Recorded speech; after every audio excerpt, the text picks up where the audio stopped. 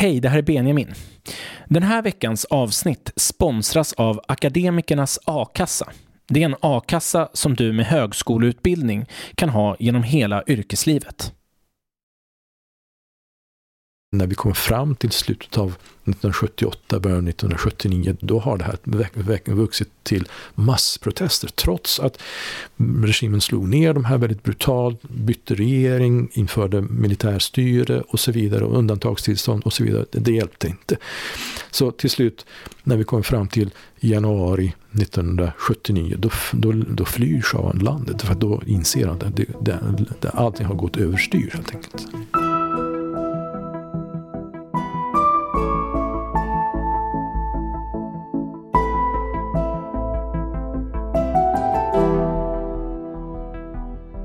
Du lyssnar på Bildningskomplexet med mig, Benjamin Elfors.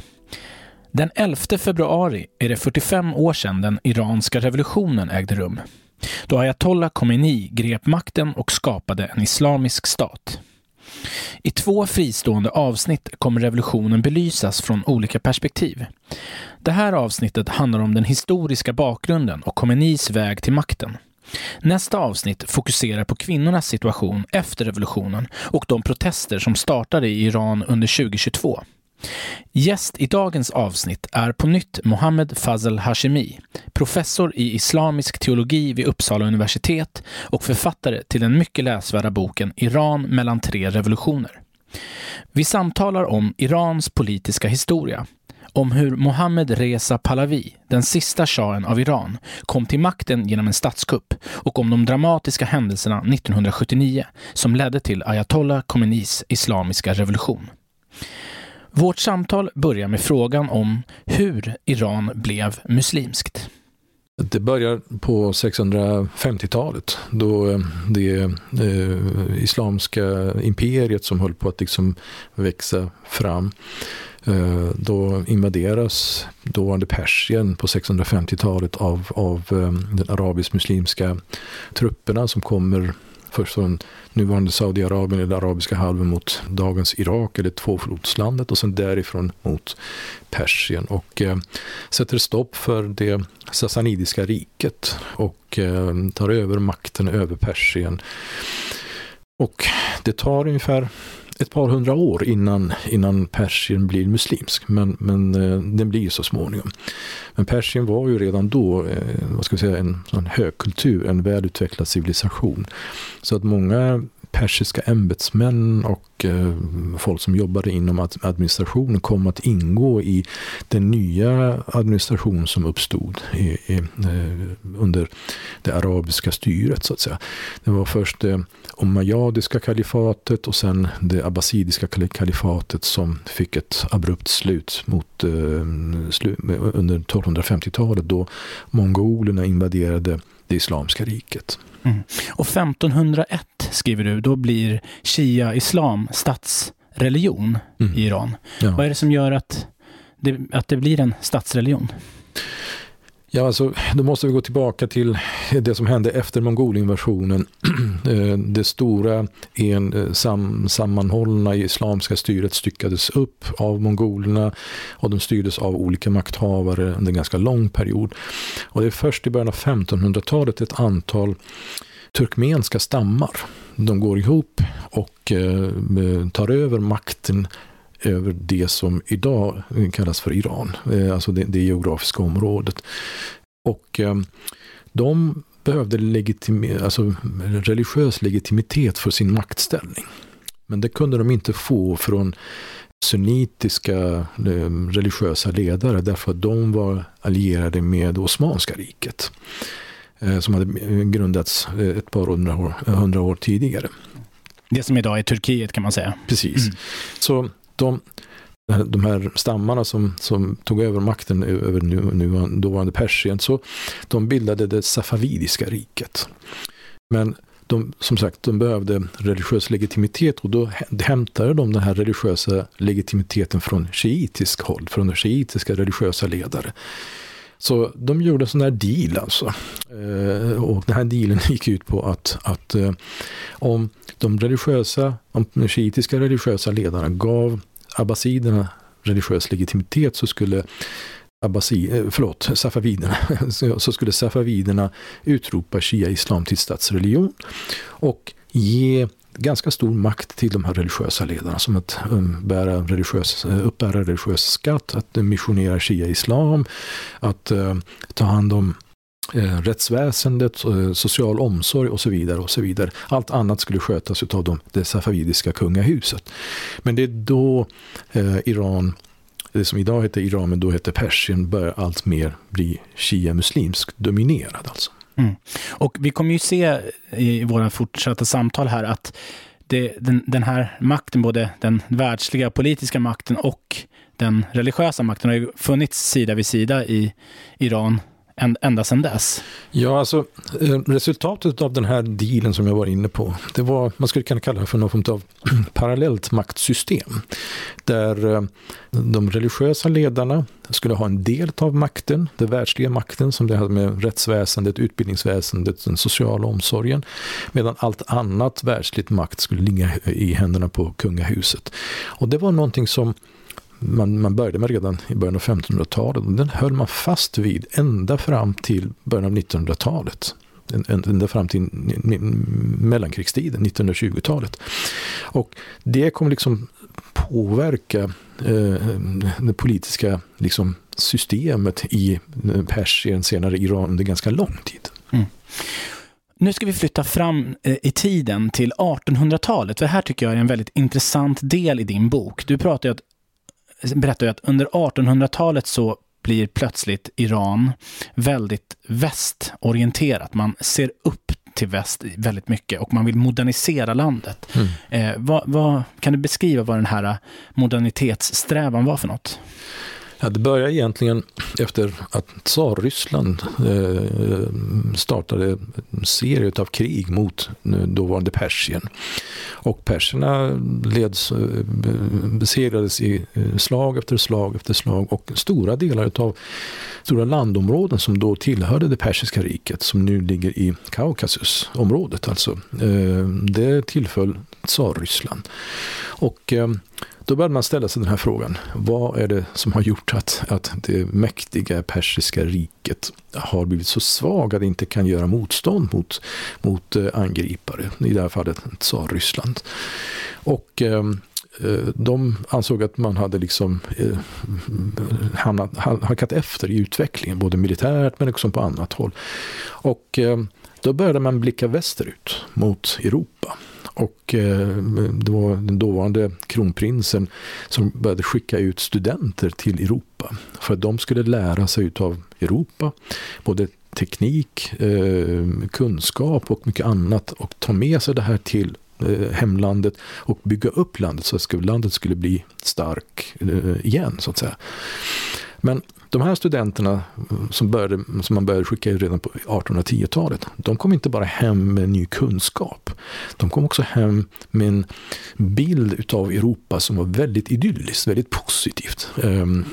I Europa hade man gjort väldigt stora framgångar både inom teknikens och industrins område, men också inom politikens och andra områden. Man började tala om politiska reformer, om parlamentariska system och om en konstitutionell styrelseform och så vidare och så vidare. Och det väckte ett stort intresse bland den politiska och kulturella och även den religiösa eliten, så man började allt mer inkorporera den här bilden av konstitutionell styrelseform i någon form av muslimsk styre, så att säga.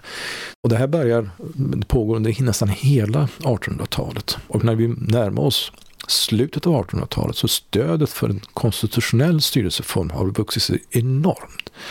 Och det bär frukt i början av 1900-talet. 1906 äger den så kallade konstitutionella revolutionen rum i Iran. Och det innebär att man gick formellt över från despoti och envälde till konstitutionellt styre. Det första parlamentet öppnar, man valde parlamentsledamöter. Du beskriver det som någon slags ståndsriksdag som vi hade förut, att man har olika stånd, liksom bönder, präster, borgare, adeln och så vidare. Ja. Nej, men man tog den modell som fanns. I Europa härskade ståndriksdag eller ståndparlament, och så blev det också i Persien. Man till exempel lät inte kvinnor rösta därför att kvinnor och omedlade, de stängdes helt ute. Så som det var i Europa också. Precis, ja. Så när man hämtade förebilden så tog man precis som den var utan liksom ändra på det där. Men steget var trots allt mycket stort. Att gå från envälde där kungens ord var lag. Kungen betraktades som Guds skugga på jorden. Från att vara i det läget gå över till att inrätta ett parlament som skulle bestämma, stifta lagar, och så skulle man skilja mellan den verkställande makten, den lagstiftande makten och så vidare och så vidare. Det var ett väldigt stort steg.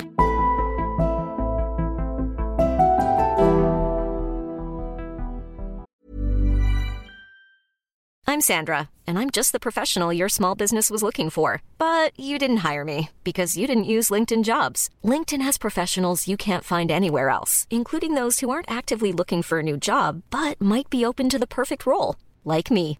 In a given month, over 70% of LinkedIn users don't visit other leading job sites. So if you're not looking on LinkedIn, you'll miss out on great candidates, like Sandra. Start hiring professionals like a professional. Post your free job on linkedin.com/people today. Wow. Nice. Yeah. What you're hearing are the sounds of people everywhere putting on Bombas socks, underwear, and T-shirts made from absurdly soft materials that feel like plush clouds. Yeah, that plush. And the best part? For every item you purchase, Bombas donates another to someone facing homelessness. Bombas. Big comfort for everyone. Go to bombas.com/ACAST and use code ACAST for 20% off your first purchase. That's bombas.com/ACAST. Code ACAST. Sen händer ju någonting 1925. De här demokratiseringsvindarna, de blåser mer och mer snålt, och 1925 så är det helt enkelt en kung, Reza Shah, som griper makten i Iran. Vad var det som hände här? Ja, men jag tror att vi måste backa lite grann, för att man ställde väldigt stora förväntningar till en övergång till konstitutionellt styre. Man trodde att bara vi går över till det här så löser vi alla problem, ekonomiska problem, politiska problem och allt det där. Men så enkelt var det inte. Parlamentet var alldeles ny, ledamöterna hade ingen bakgrund när det gäller parlamentariskt arbete. Det blev nästan kaos istället. Det blev liberala reformer, men det blev väldigt mycket kaos också. Så att de här stora förväntningarna som man hade ställt till den övergång till den konstitutionella modellen, den kom av sig lite grann. Och så fortsatte det, och sen kom första världskriget. Iran, eller Persien som landet hette då, blev så småningom indraget i det här mot sin vilja. Och i det här allmänna kaoset och det här missnöjet och allt det där, då kommer grundaren av den nya kungadynastin, Pahlavi-dynastin, Reza Shah. Han genomför en statskupp och tar över makten, och han var inte alls så intresserad av de här liberala demokratiska reformerna. Han vill liksom modernisera utan att demokratisera. Och han gjorde väldigt stora framsteg när det gäller industrialisering, och han bjöd in folk från omvärlden, inte minst från Sverige, och liksom för att bygga upp landet, göra den tekniskt och industriellt framgångsrik. Men han ströp alla politiska fri- och rättigheter. Så den här politiska fri- och rättigheterna som fanns tidigare, de hade bara ställt till kaos helt enkelt. Och han ville göra saker, och han såg att det här bara stod i vägen för honom. Så han ströp alla de här rättigheterna istället. Det är kanske bra också att berätta för lyssnarna att Reza Shah är alltså pappa till den Shah som de allra flesta känner till, som vi kommer att prata om sen, som styr under 50-, 60-, 70-talet. Men det här är alltså hans pappa. Och det han gör som är väldigt intressant, som kommer att få, som är bra att förstå inför vårt fortsatta samtal, det är att han 1935 ser till att det kommer en lag som kräver att kvinnor inte bär slöja, helt enkelt ett slöjförbud. Och året efter det så kommer han komma med ett dekret som tvingar människor att klä sig europeiskt. Kan du säga någonting om det här? Ja, han genomförde rätt många så kallade reformer under 30-talet, och där var han väldigt inspirerad av det som hände i Europa. Men inte den demokratiska, liberala sidan av Europa, utan det är mer auktoritära. Han såg upp till det som hände i Tyskland till exempel. Han såg upp till Hitler helt enkelt? Ja, absolut. Ja. Och det är då han började liksom tala om den ariska rasens överhöghet. Och det är under den här perioden som landet byter namn från Persien till Iran. Iran betyder ariernas land.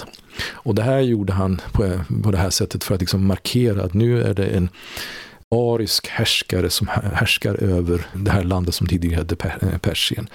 Och sen kommer det här med att man ska bli så likt europeer som möjligt, och det här sker i namnet befrielse av kvinnor, men det sker med tvång.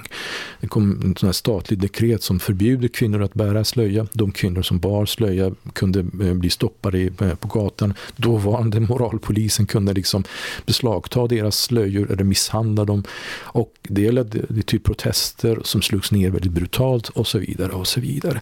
Så att samtidigt som man ville modernisera så gick man fram väldigt brutalt. Alltså det var inte fri press, det var inte på grund av fri vilja man skulle lämna ifrån sig de här traditionella kläderna och så vidare och så vidare, utan det var mycket sån här tvångsåtgärder. Staten hade tagit på sig rätten att bestämma över hur folk skulle kunna klä sig och vilken frisyr de ska ha.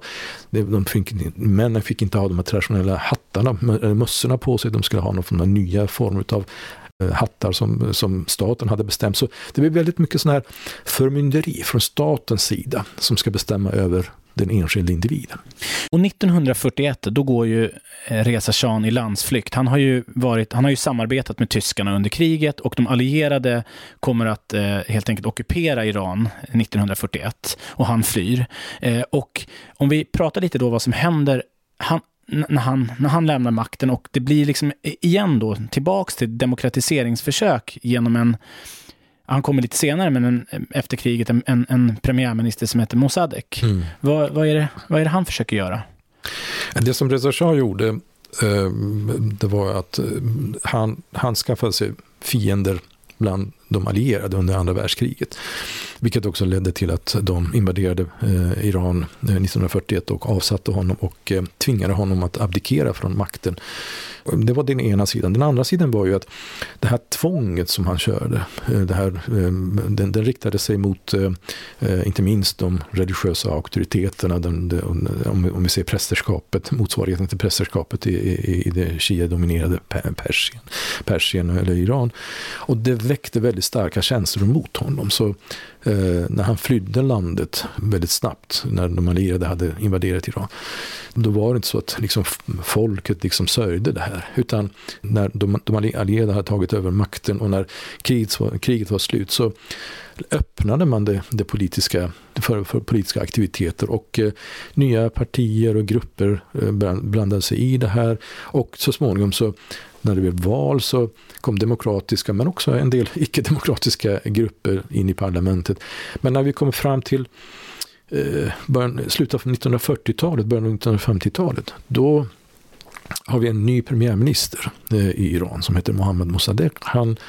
Han var från adelsfamilj, men han hade fått sin utbildning i Europa, hade doktorerat i juridik i Europa. Men han var också en liberal, demokratisk, nationalistisk ledare. Det han gjorde var att han ville minska britternas inflytande över både den iranska ekonomin men också politiken. Så bland hans första åtgärder redan när han satt i parlamentet och ledde det så kallade oljeutskottet i parlamentet var ju att han la fram en motion som gick ut på att man skulle nationalisera den iranska oljan. Och det gick igenom parlamentet, och det väckte ont blod hos britterna som införde ekonomiska sanktioner, blockerade iranska hamnar så att de inte skulle kunna exportera olja. Och Mossadegh försökte hämta stöd hos amerikaner. för att hela hans budskap gick på att han stod för en liberal demokratisk styrelseform i Iran, och det låg i USAs intresse som var den nya världsspelaren att stödja honom. Men amerikanerna var inte så intresserade därför att de var rädda för nu hade det kalla kriget börjat, och då de var rädda för att Iran skulle hamna under sovjetisk intressesfär, därför att det kommunistiska partiet var väldigt stark i Iran, kunde engagera både oljearbetare men också transportarbetare och så vidare och så vidare. Och det här samarbetet mellan britterna och amerikanerna ledde till att sommaren 1953 genomfördes en statskupp som ledde till att Mossadegh störtades från makten.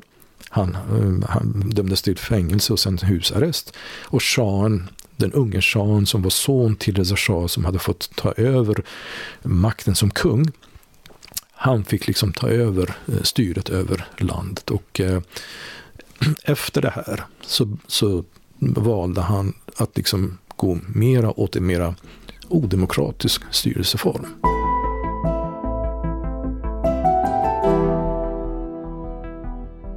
Han heter ju Mohammad Reza Pahlavi. Det har man ju hört. Jag tror att många har hört att det här var ju en CIA-ledd kupp 1953. Hur mycket stämmer det? Nej, men det var ett samarbete mellan MI6 och CIA. Kermit Roosevelt som var den som på plats i Teheran liksom organiserade hela kuppen. Nu finns det ju liksom bevis som numera har släppts från arkiv i både USA och Storbritannien som visar ju den här operationen som ledde till statskuppen 1953. Den organiserades av CIA. Kermit Roosevelt brukar skryta om att han hade fått med sig ungefär $800,000 för att liksom finansiera det, men han behövde inte spendera mer än $10,000 för det här, för att det var en billig kupp, sa han. Förlåt, vem var han? Han var CIAs man. Ja, han var CIAs man. I Iran. Och shahen, han är likt sin pappa besatt av det här moderniseringsprojektet, och han vill ju också att Iran ska bli liksom europeiskt på något sätt. Kan du beskriva hans strävanden? Han hade ju själv gått sin utbildning i Schweiz och hade ju liksom europeisk västerländsk var van vid det här och ville följa sin far i hans strävan att modernisera landet.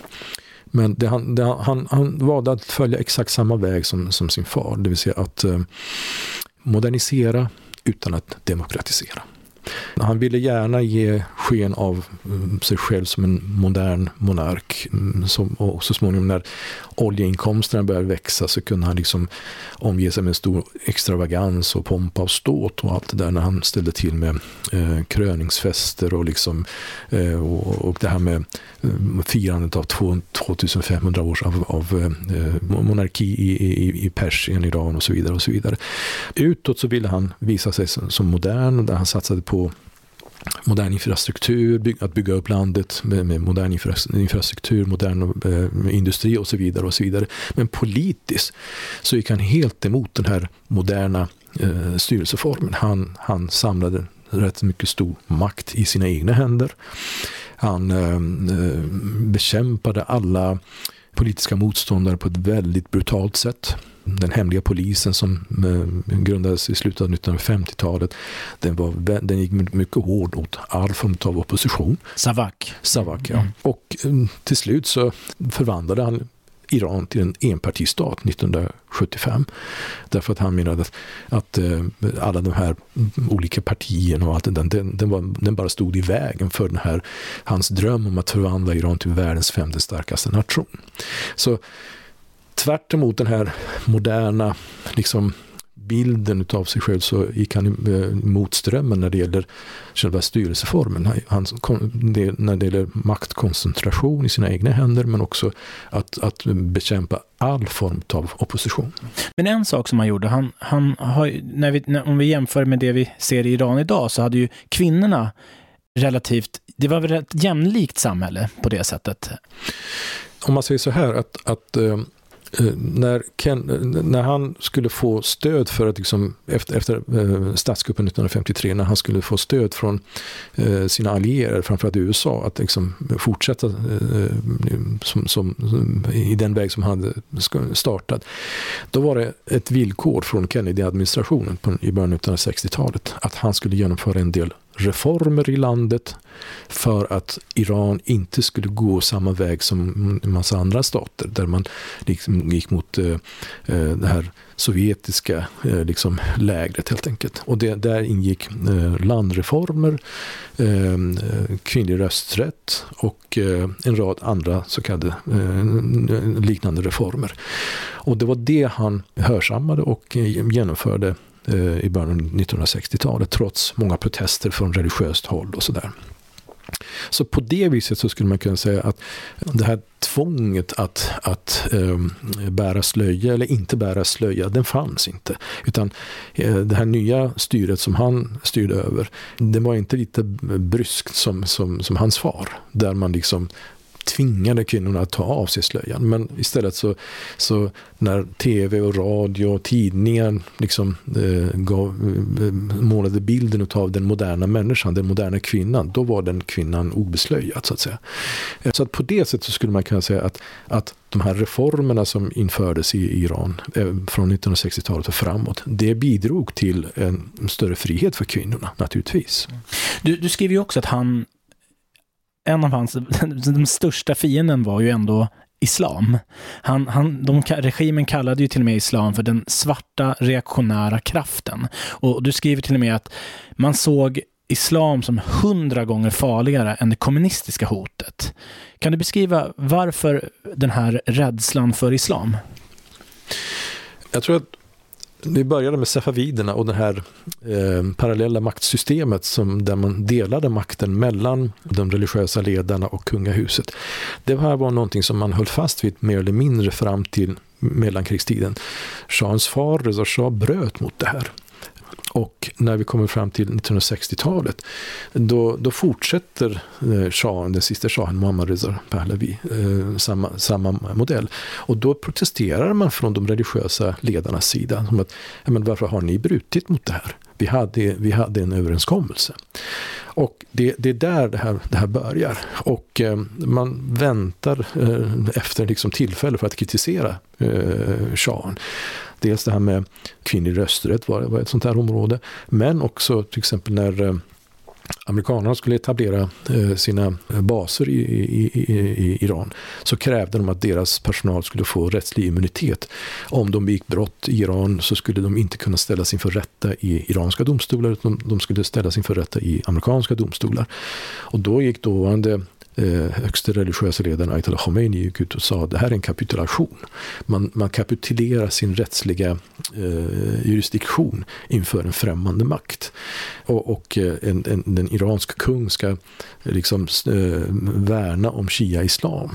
Och medan här har man öppnat för att i det iranska parlamentet så ska man kunna svära mot andra religiösa böcker och så vidare och så vidare. Så att kritiken från religiöst håll blev allt starkare mot det nya styret.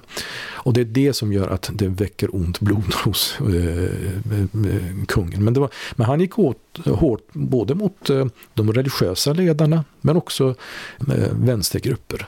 Men varför bröt man det här avtalet som man hade haft i flera 100 år?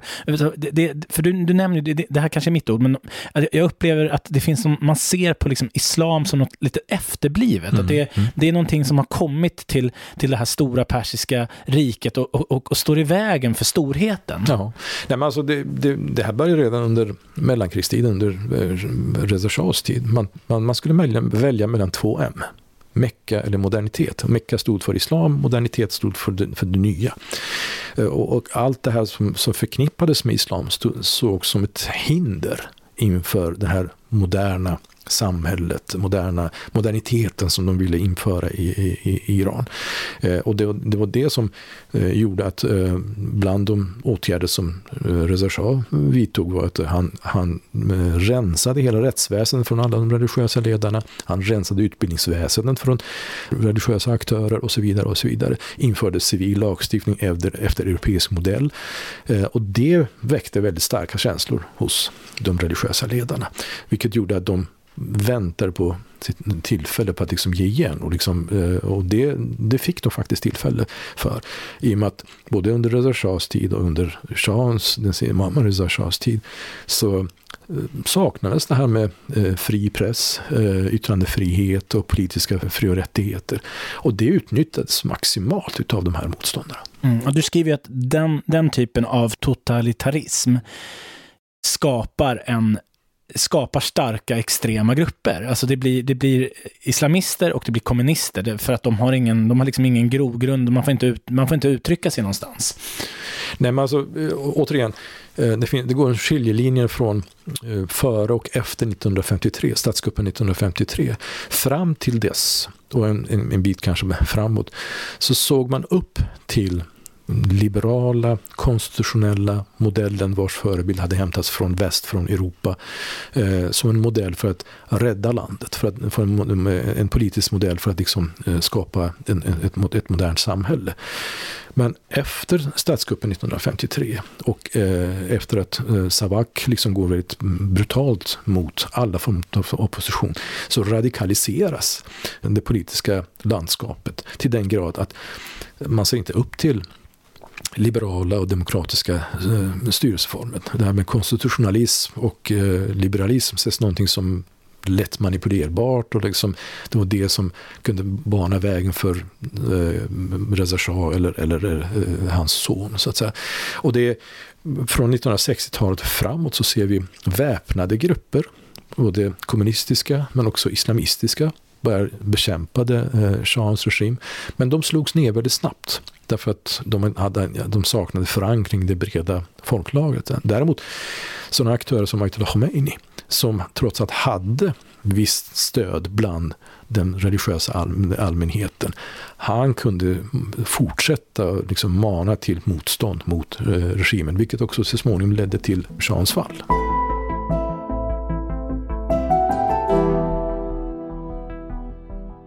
Du nämnde ju Ayatollah Khomeini. De allra flesta får upp en bild av den här skäggiga mannen med någon slags turban. Han blir ju på något sätt Shahens huvudfiende. Hur äntrar han scenen?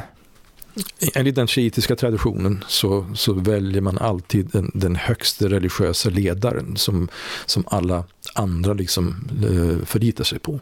Och början av 1960-talet dör den dåvarande högsta religiösa ledaren, som var en ganska mild man och liksom blandade sig inte alls så mycket i politiken. Han hette Ayatollah Borujerdi. Och efter honom fanns egentligen 4 stycken som skulle kunna efterträda honom. Men då omständigheterna blir så att det är Ayatollah Khomeini som blir den högsta religiösa ledaren. Därför att han var den mest högljud utav dem, de mest politiskt aktiva utav dem. Och han var den som protesterade mot det här brottet mot det här parallella maktsystemet som hade funnits sedan safavidernas tid på 1500-talet. Och han sa, okej, nu när kungahuset hade brutit mot det här så gör vi också det. Men grejen var ju att han började liksom plädera för de här nya idéerna om att man ska skapa ett nytt samhälle, införa ett ny styrelseform utifrån ett islamistisk modell redan på 1940-talet. Men det var ingen som lyssnade på honom, därför att fortfarande så fanns den här tilltron till den demokratiska modellen. Och det är först efter statskuppen 1953 och efter att Shahen börjar genomdriva de här nya reformerna i landet och allt det där som motståndet växer mot honom. Och reaktionerna mot det här motståndet blir allt brutalare från Shahens regim, vilket i sin tur radikaliserar motståndet ännu mer. Mm. Och om du får rätta mig om jag har fel, men jag förstår att en viktig brytpunkt här, det är 1964 när den här lagen om att amerikanska medborgare i Iran har immunitet, så att de helt enkelt, om de begår ett brott i Iran så skickas de istället till USA för en rättegång. Och det blir ju Khomeini alldeles vansinnig på. Han ser ju att Iran är en amerikansk lydstat. Och han säger ju då att han vill att shahen ska störtas. Är inte det här en enormt stor sak att säga? Absolut. För att fram till dess, så trots alla gnissel som fanns mellan den shia-muslimska religiösa ledarskapet och kungahuset, så hade man liksom tolererat varandra. Man hade aldrig yrkat på att kungen skulle störtas. Bara för att ta ett exempel, 1892, när det blev det så kallade tobaksupproret, när den dåvarande iranska kungen hade gett alla rättigheter för att hantera tobak till en brittisk affärsman, då blev det rena rama kaoset i Iran. Dåvarande högsta religiösa ledaren utfärdade en fatwa som sa att bojkotta alla tobaksprodukter.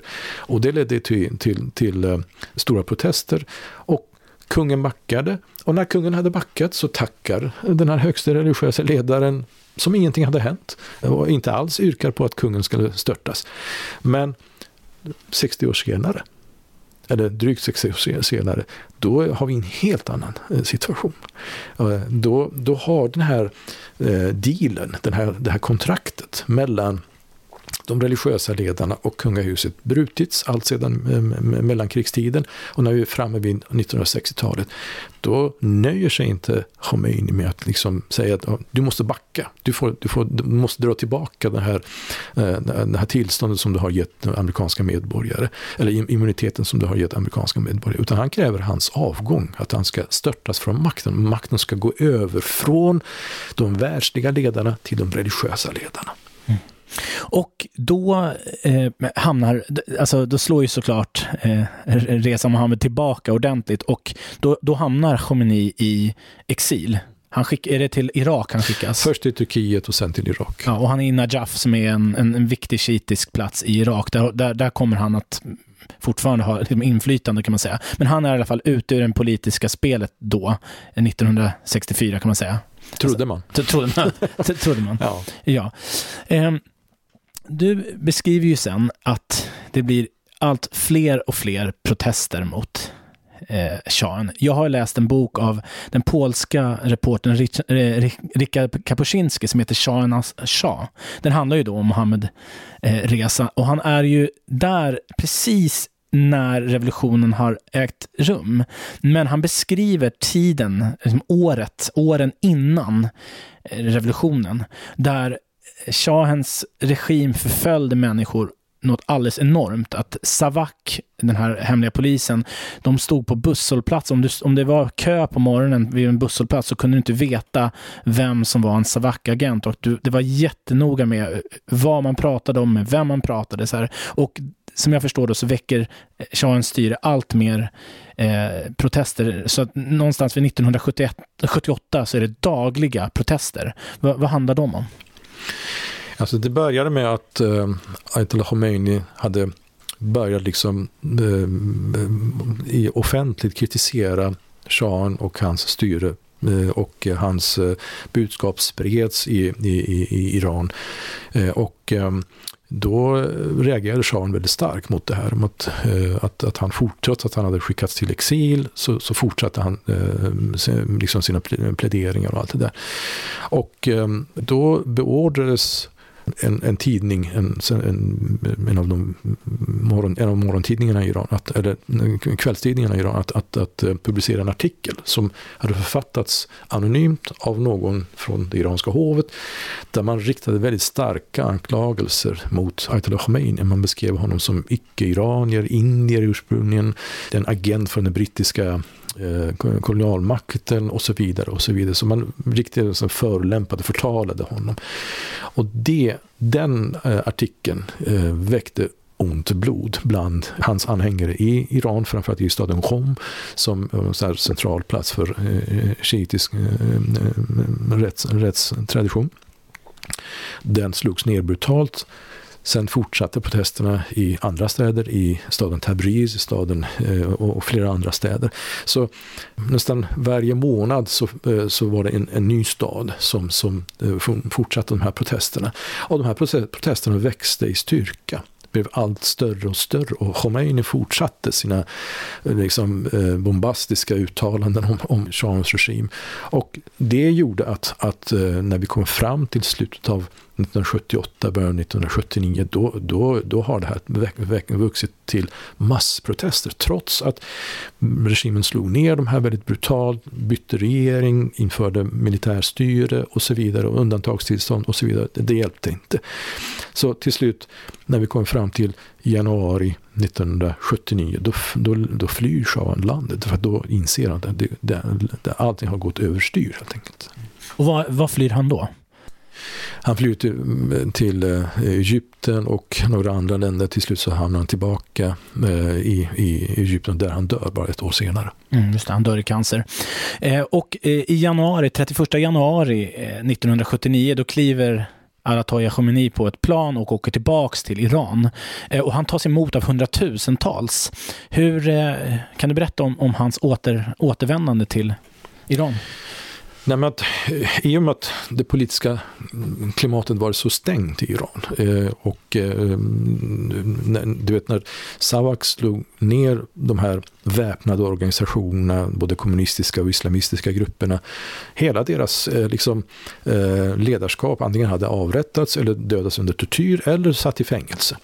Så de hade ingen kontakt. De enda kanalerna som var öppna för de här protesterna mot shahen, det var i moskéerna, och de spred Ayatollah Khomeinis budskap från Irak, Najaf, och sen ville man inte ha honom kvar i Irak, så han åkte till Frankrike, till Paris, och var där under en kort period, och sen därifrån så åkte han tillbaka hem till Iran, och där togs han emot som en stor hjälte, som en stor karismatisk ledare som skulle göra rent hus med det korrupta styret, shahens styre. Och det var därför man var väldigt glada över att ta emot honom, för att när han var i Frankrike så fick han de här frågorna. Men vad är det du vill skapa? Ja, sa jag, en republik som i Frankrike. För till exempel icke-religiösa grupper, sekulära grupper, kommunister eller ateister, de verkar i Iran. Ja, hade han svarat. Så, han ljög alltså? Ja, alltså han sa så helt enkelt. Men sen när han kommer till Iran och det här revolutionsrådet bildas och han tillsätter en ny övergångsregering och allt det där, då uppdagas alla de här konflikterna som fanns mellan de här olika grupperingarna. För att en sak var man säker om, eller eniga om, bland alla oppositionella, oavsett om det var vänstergrupper eller islamister eller vad de kunde vara, det var att de ville bli av med shahens regim. Därför att den såg som ett hinder. Men när shahen hade fallit, när hans regim hade fallit, då blev det den här bråk om vem som skulle ta över makten. Och det är då klimatet hårdnat återigen. Du kallar ju det gatans parlament. Och att det är det är ständiga protester på gatorna mellan å ena sidan då kommunister och islamister. Och vad är det som gör att det ändå blir då Khomeini som tar makten? Man trodde in i det sista från de här både sekulära och vänstergrupper, men också de här som hade gjort en blandning av både marxism-leninism och islamism och alla de här olika grupperna, att Khomeini är en karismatisk ledare med vars hjälp man kan stötta regimen. Men därefter så är det de som kommer att ta över makten. Men så blev det inte. Utan den övergångsregering som Khomeini tillsatte, men också revolutionsrådet, de vill inte dela med sig av makten. Och det var det som gjorde att man gick över till att visa sin makt genom att anordna enorma demonstrationer på gatan, och så småningom så gick man över till att terror och motterror. Och i den här kaoset som hade uppstått i början av 1980-talet, 1980-1981, då var det khomeinisterna som gick segrande ur den här inbördeskrigsliknande situationer helt enkelt. Mm. Och du beskriver de första åren då under Khomeinis makt som oerhört brutala. Det är massavrättningar som sker under flera år. Vad var det här för någonting? Nej, men alltså de här väpnade grupperna som tidigare bekämpade shahen nu vände sina vapen mot regimen, och regimen svarade med motterror och massavrättningar där många människor avrättades. Men redan innan det här kom igång, då när revolutionen var ett faktum den 11 februari 1979, bara ett par dagar senare, så började man avrätta folk som tillhörde den gamla regimen, gamla militärbefälhavare, SAVAK-ledare och så vidare och så vidare. Och det fanns ett väldigt stort stöd för det här faktiskt. Men sen när de här grupperna som hade varit med och genomfört revolutionen började rikta vapnen mot varandra, då blev det exakt samma sak igen. Det vill säga att från regimens sida så avrättade man alla som deltog i de här väpnade protesterna och genomförde de här terroraktionerna och så vidare och så vidare. Det här är ju skolboksexempel egentligen på revolutionen. Vi behöver bara titta på den ryska revolutionen också, hur det är på något sätt en del av att kunna sitta kvar eller kunna få makten. Det är att man helt enkelt måste likvidera de personer som har protesterat, och även om de har varit lojala i en tidigare kamp. Mm. Och så blev det. Och du nämnde ju det här med Ayatollah Khomeini återvänder till Iran 31 januari. På det här planet så fanns ett antal personer som följde med honom. Men sen, bara några år senare, så de avrättades. För att man litar inte på dem. Alltså revolutionen äter sina barn, brukar man säga. Men så blev det bokstavligen faktiskt.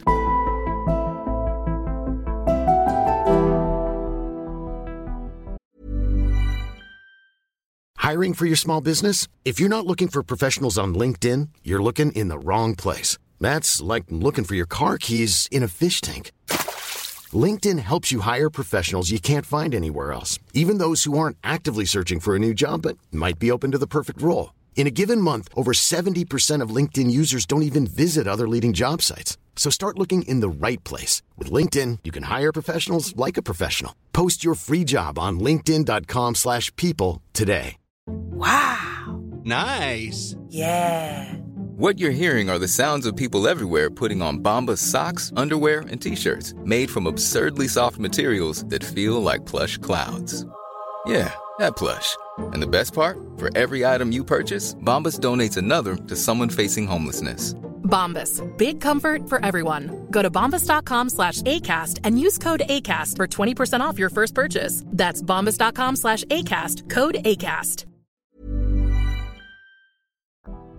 Jag skulle vilja prata lite grann om Khomeinis ideologi. För att du berättar att han 1971 ger ut en bok som heter Islamisk styrelseform, kan man säga, grovt sett översätta den till. Där han pratar om ett teokratiskt styre, det så kallade rättslärdas styre. Vad är huvudteserna i den här boken?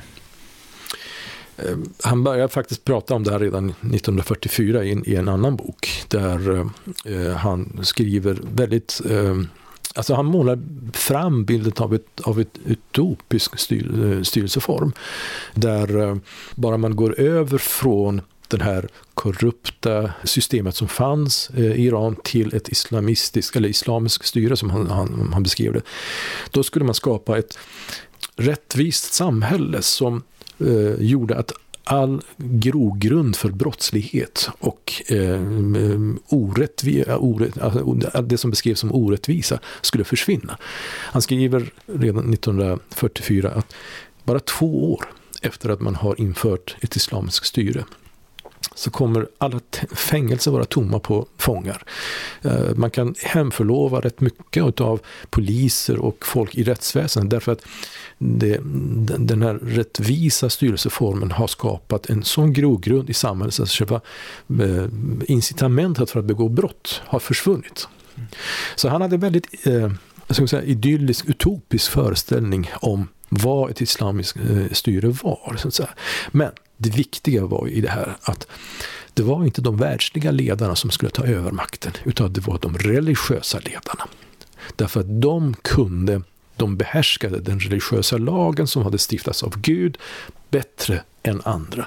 Och han visade på historien, titta, under över 400 år sedan, från 1500-talet till 1900-talet, så har de världsliga makthavarna haft makten, men de har inte skött sitt uppdrag på ett bra sätt. Nu ska makten gå över till de rättslärda. Mm. Och visst handlar det också om att gå tillbaka till någon slags ursprungsislam också. Alltså man verkligen ser det som under Mohammeds tid. Det är lite som jag hör att Saudiarabien strävar efter också, att det är någon slags ursprunglig. Man skulle kunna tala om en salafistisk liksom, idétradition där man talar om att de som har haft makten i den muslimska världen har avvikit från den autentiska formen av islam, den ursprungliga formen av islam, eller det som Ayatollah Khomeini kallade för den mohammediska islam, som han sa, inte mohammedanska utan den mohammediska islam. Och bara man går över till den formen av den ursprungliga formen av islam, ja, men då kommer alla problem att kunna lösas. Återigen, den här väldigt utopiska, idylliserande bilden av hur det var i islams begynnelse. Så all historisk fakta talar om att så bra var det inte. Utan det var bråk, det var problem, massor av problem och liksom konflikter. Men man har liksom närt den här väldigt utopiska föreställningen om hur bra allting var i islams begynnelse. Och det är dit man vill återvända. Mm. Och om vi tittar då på det styret som kommer. Sharia-lag är någonting som sker. Och sen så är det någonting då som är väktarrådet som tittar på att lagar som stiftas inte går i clinch med sharia-lagen. Kan du beskriva det faktiska styret som sen kommer ur den här boken? Ja, alltså man gick från det ena form av parallellt styrelseform till den andra formen av parallellt styrelseform. Den ursprungliga formen av parallellt styrelseform som inrättades redan på 1500-talet, det var den här maktfördelningen mellan kungahuset och de religiösa lärda. Men nu, när de religiösa rättslärda hade tagit över makten, då ville de försäkra sig om att ingen skulle kunna göra någonting emot det de fattar beslut om. I ett parlament sitter massa olika parlamentsledamöter, över hundratals parlamentsledamöter, de har olika sympatier, de har tillhör olika fraktioner och så vidare och så vidare. Då sa man okej, oavsett vilka lagar de stiftar, de måste granskas av det här så kallade väktarrådet som inte finns inom parlamentet utan vakar över parlamentet. Den består av 6 jurister och 6 rättslärda som utses av den högsta religiösa ledaren. Och det är de som ska granska så att de här lagarna dels stämmer överens med sharia-lagen, dels med den iranska grundlagen. Och på det sättet så kunde man liksom försäkra sig om att ingen skulle kunna gå emot de lagar och bestämmelser som de hade fattat beslut om. Mm. Och den här högsta religiösa ledaren, det är ju Ayatollah Khomeini. Och det systemet har man kvar i Iran idag. Fortfarande det är samma system. Mm. Och du skriver ju också då att det här systemet, eller den här regimen blir också, precis som shahen och hans pappa, ett brutalt styre. Kan du beskriva vad hände med människorna under det här styret? Ja, det började med det här bråket om maktfördelningen, där man inte ville släppa in några andra i det här, liksom dela med sig av makten helt enkelt. Så när den fasen var över, alltså den här inbördeskrigsliknande situationen 1980-1981, när den var över, då hade man slagit ner all form av motstånd och folk som tillhörde olika vänstergrupper eller islamistiska grupper hade flytt landet. Precis som föregångare, det vill säga under shahens tid, så ströps alla politiska fri- och rättigheter. Och där är vi idag helt enkelt. Man tillåter inga protester. All form av protester slås ner helt enkelt. Mm. Och hur blev situationen för kvinnorna? För den pratade vi om under shahens tid, så tryckte ju amerikanerna på att det skulle ändå bli ökade rättigheter. Hur blev situationen för kvinnorna? Deras rättigheter liksom begränsas väldigt mycket. Och det handlar inte bara om att de tvingades på att ta på sig slöja, utan också inom juridikens område. Där fick de begränsade rättigheter i många olika områden. När det gäller det här med vårdnadstvister, när det gäller det här med skadeståndsnivå, när det gäller, you name it. Kvinnorna var ju de största förlorarna. Både alltså juridiskt sett, både juridiskt men också politiskt var ju de grupper som förlorade mest. Och vi skriver över att utöver slöjförbudet så är det också så att kvinnor fick bara ha vissa arbeten. Alltså det var ju primärt, alltså man fick inte jobba inom alla yrken heller. Ja, till en början så ville man införa någon form av kvinnliga lärare för kvinnliga studenter och manliga lärare för manliga studenter och så vidare och så vidare. Men i praktiken så blev det inte så. Kvinnor har visat sig vara mer motståndskraftiga i Iran än vad man trodde. Så att en stor grupp av landets studenter består av kvinnor, över 60% består av kvinnor, och de har utbildat sig, de har slagit sig in på massa olika traditionellt manliga områden, men fortfarande så finns det många så kallade glastak som de inte kan liksom komma över. Till exempel det här med kvinnors rätt att få vara domare till exempel. Det tog man bort under ganska lång tid, och till slut så när man väl skapar någon form av halvmesyr där kvinnliga domare skulle kunna finnas, då ska ändå deras domar godkännas av en manlig domare. Så att på många olika fronter så har kvinnor tvingats tillbaka, men det vi har också sett är så att det här, precis som under den tidigare regimen, så har slagit tillbaka. Det har varit kontraproduktivt. Kvinnor har slagit tillbaka. Unga har slagit tillbaka. Och det är det som gör att vi har till exempel sett de här omfattande protesterna mot det islamistiska styret i Iran. Mm.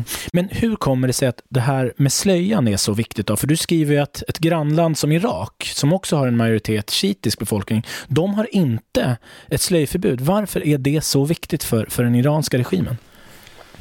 Jo, alltså det hela bygger ju på det här konceptet att det är de rättslärda som är högsta ansvariga eller högsta ledarna i det här systemet.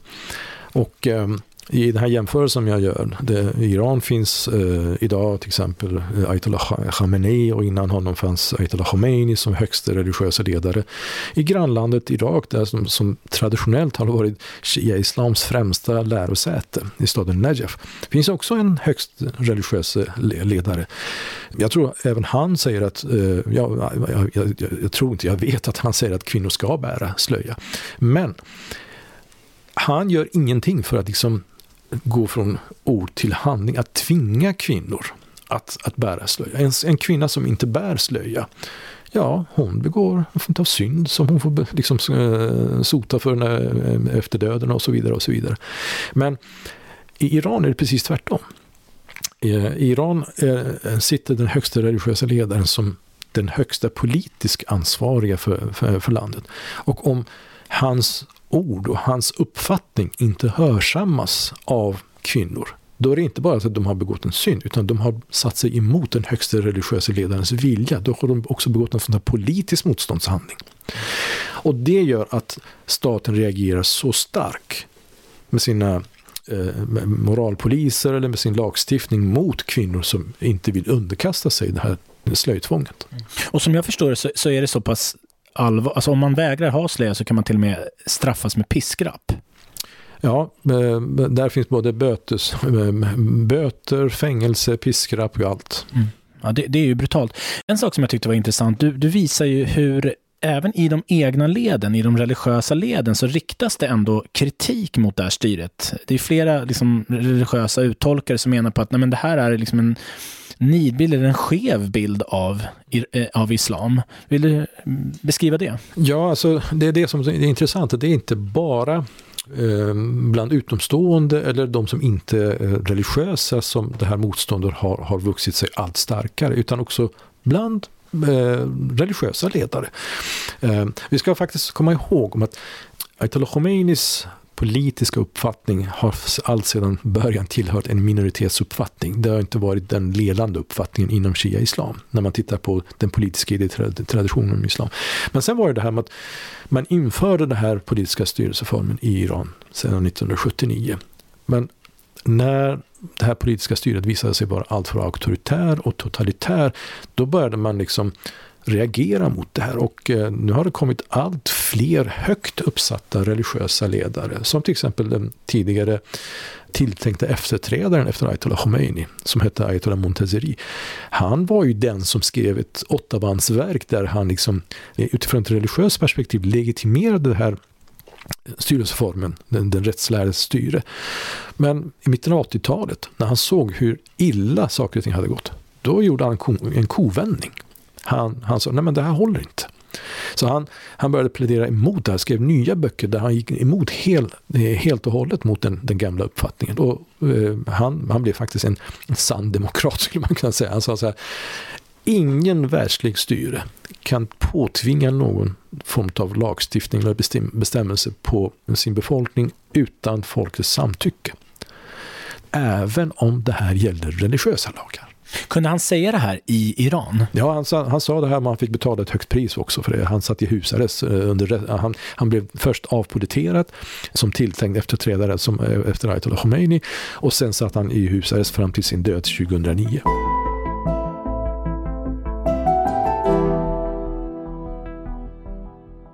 Avslutningsvis då, så skulle jag vilja höra lite grann vad du säger om de protester som skedde 2022. Jag kommer göra ett eget avsnitt om det, men jag vill ändå höra vad du säger om de protester som började 2022 när en ung kvinna blev gripen av moralpolisen för att hon inte bar rätt klädsel, och sen så dog hon och förmodligen har blivit dödad då av regimen. Och det utlöste ju enorma protester i Iran, och det höll ju på under ett helt års tid. Så här. Vad är dina tankar kring de protesterna?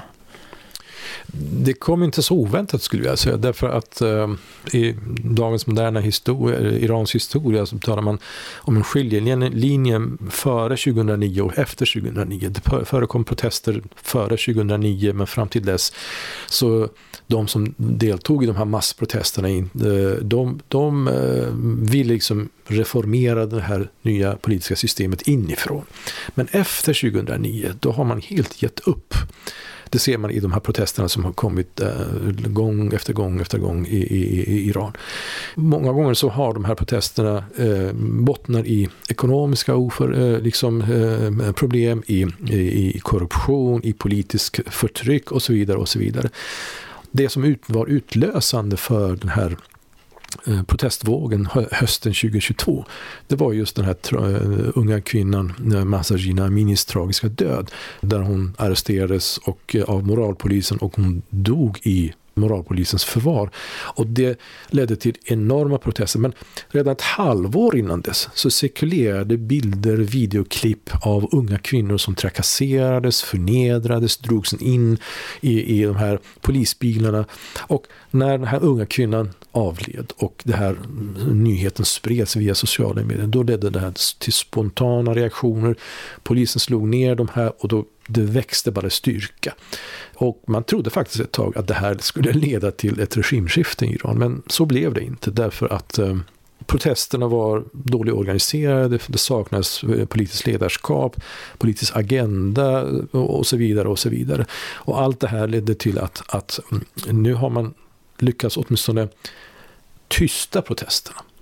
Men frågan återstår, har de lyckats lösa själva grunden för de här protesterna? Och där är mitt svar definitivt nej. För att samma missnöje finns kvar än idag. Det är bara det att man har liksom lyckats tysta ner protesterna. Mm. Och vad tror du då behövs för du skriver ju i din bok att dels det här bristande ledarskapet, och innan vi tryckte på räck här så nämnde du också att det finns ju en slags smutskastning mellan alltså iranier i diasporan eller utanför Iran, att de också, att det finns meningsskiljaktigheter där, och att vissa kanske till och med hyllar shahen för att det var ett bättre styre. Så det finns liksom ingen riktig enhet där heller. Vad tror du behövs för att den här regimen ska falla? Alltså om vi tar det här med meningsskiljaktigheterna mellan de olika grupperna här i diasporan, det är ju det här med att det gjordes ett tappert försök att skapa någon form av enad front. Det höll kanske några månader, men det sprack väldigt snabbt därför att det var så motstridiga krafter som stred mot varandra. Där finns vänstergrupper, där finns en grupp som har gjort en blandning av islamism och vänsterideologi, och det finns royalister, det finns etniska grupper som kämpar för självstyre och så vidare. Och de har visat sig inte kunna dra jämnt. Och så länge det är på det viset så blir det svårt för liksom att de här protesterna inne i landet ska kunna liksom leda till någon övergång till någonting nytt, så att säga. Det som däremot jag tror att höll på att ske i Iran, det är en social revolution som har börjat för ganska länge sedan, men har blivit allt större, har vuxit sig allt större idag. Och det är det här med att vi ser att i ett land som allt sedan 1979, där man har försökt från statsmaktens sida indoktrinera befolkningen i en tolkning av islam som de liksom vill att det ska vara gällande, så ser vi att folk har liksom allt mer distanserat sig från det där. En representant för den nu sittande presidenten gick ut här om månaden, eller för ett halvår sedan, och sa att av landets 75 000 moskéer gapar 50 000 tomma. Och det är i ett land som har sedan snart 45 år sedan styrts av en islamistisk regim. Och det säger väldigt mycket. Man har gjort olika former av mätningar och undersökningar som visar att en stor grupp av den unga generationen har distanserat sig från de religiösa auktoriteternas och det politiska ledarskapets ideal. Man talar om generation Z som inte ger så mycket för den sittande regimens etiska, moraliska eller religiösa normer, inte ens deras politiska värderingar. Så att om det är någonting som så småningom kan driva fram någon form av förändring, det är den här pågående sociala revolutionen som till slut så kan leda till att man tvingar fram olika former av reformer och förändringar inne i landet. Mm. Vi sätter punkt där, och ett jättestort tack för din medverkan, Mohammad. Tack så du ha.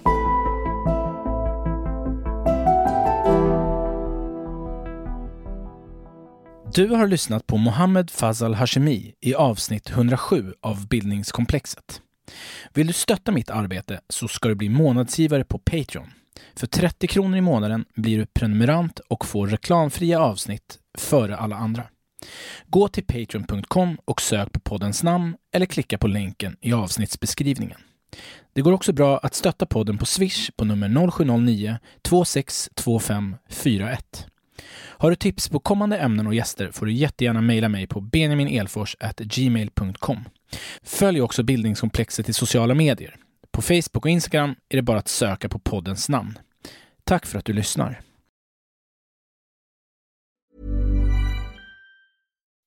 When you make decisions for your company, you look for the no-brainers. If you have a lot of mailing to do, Stamps.com is the ultimate no-brainer. Use the Stamps.com mobile app to mail everything you need to keep your business running with up to 89% off USPS and UPS. Make the same no-brainer decision as over 1 million other businesses with Stamps.com. Use code PROGRAM for a special offer. That's Stamps.com, code PROGRAM.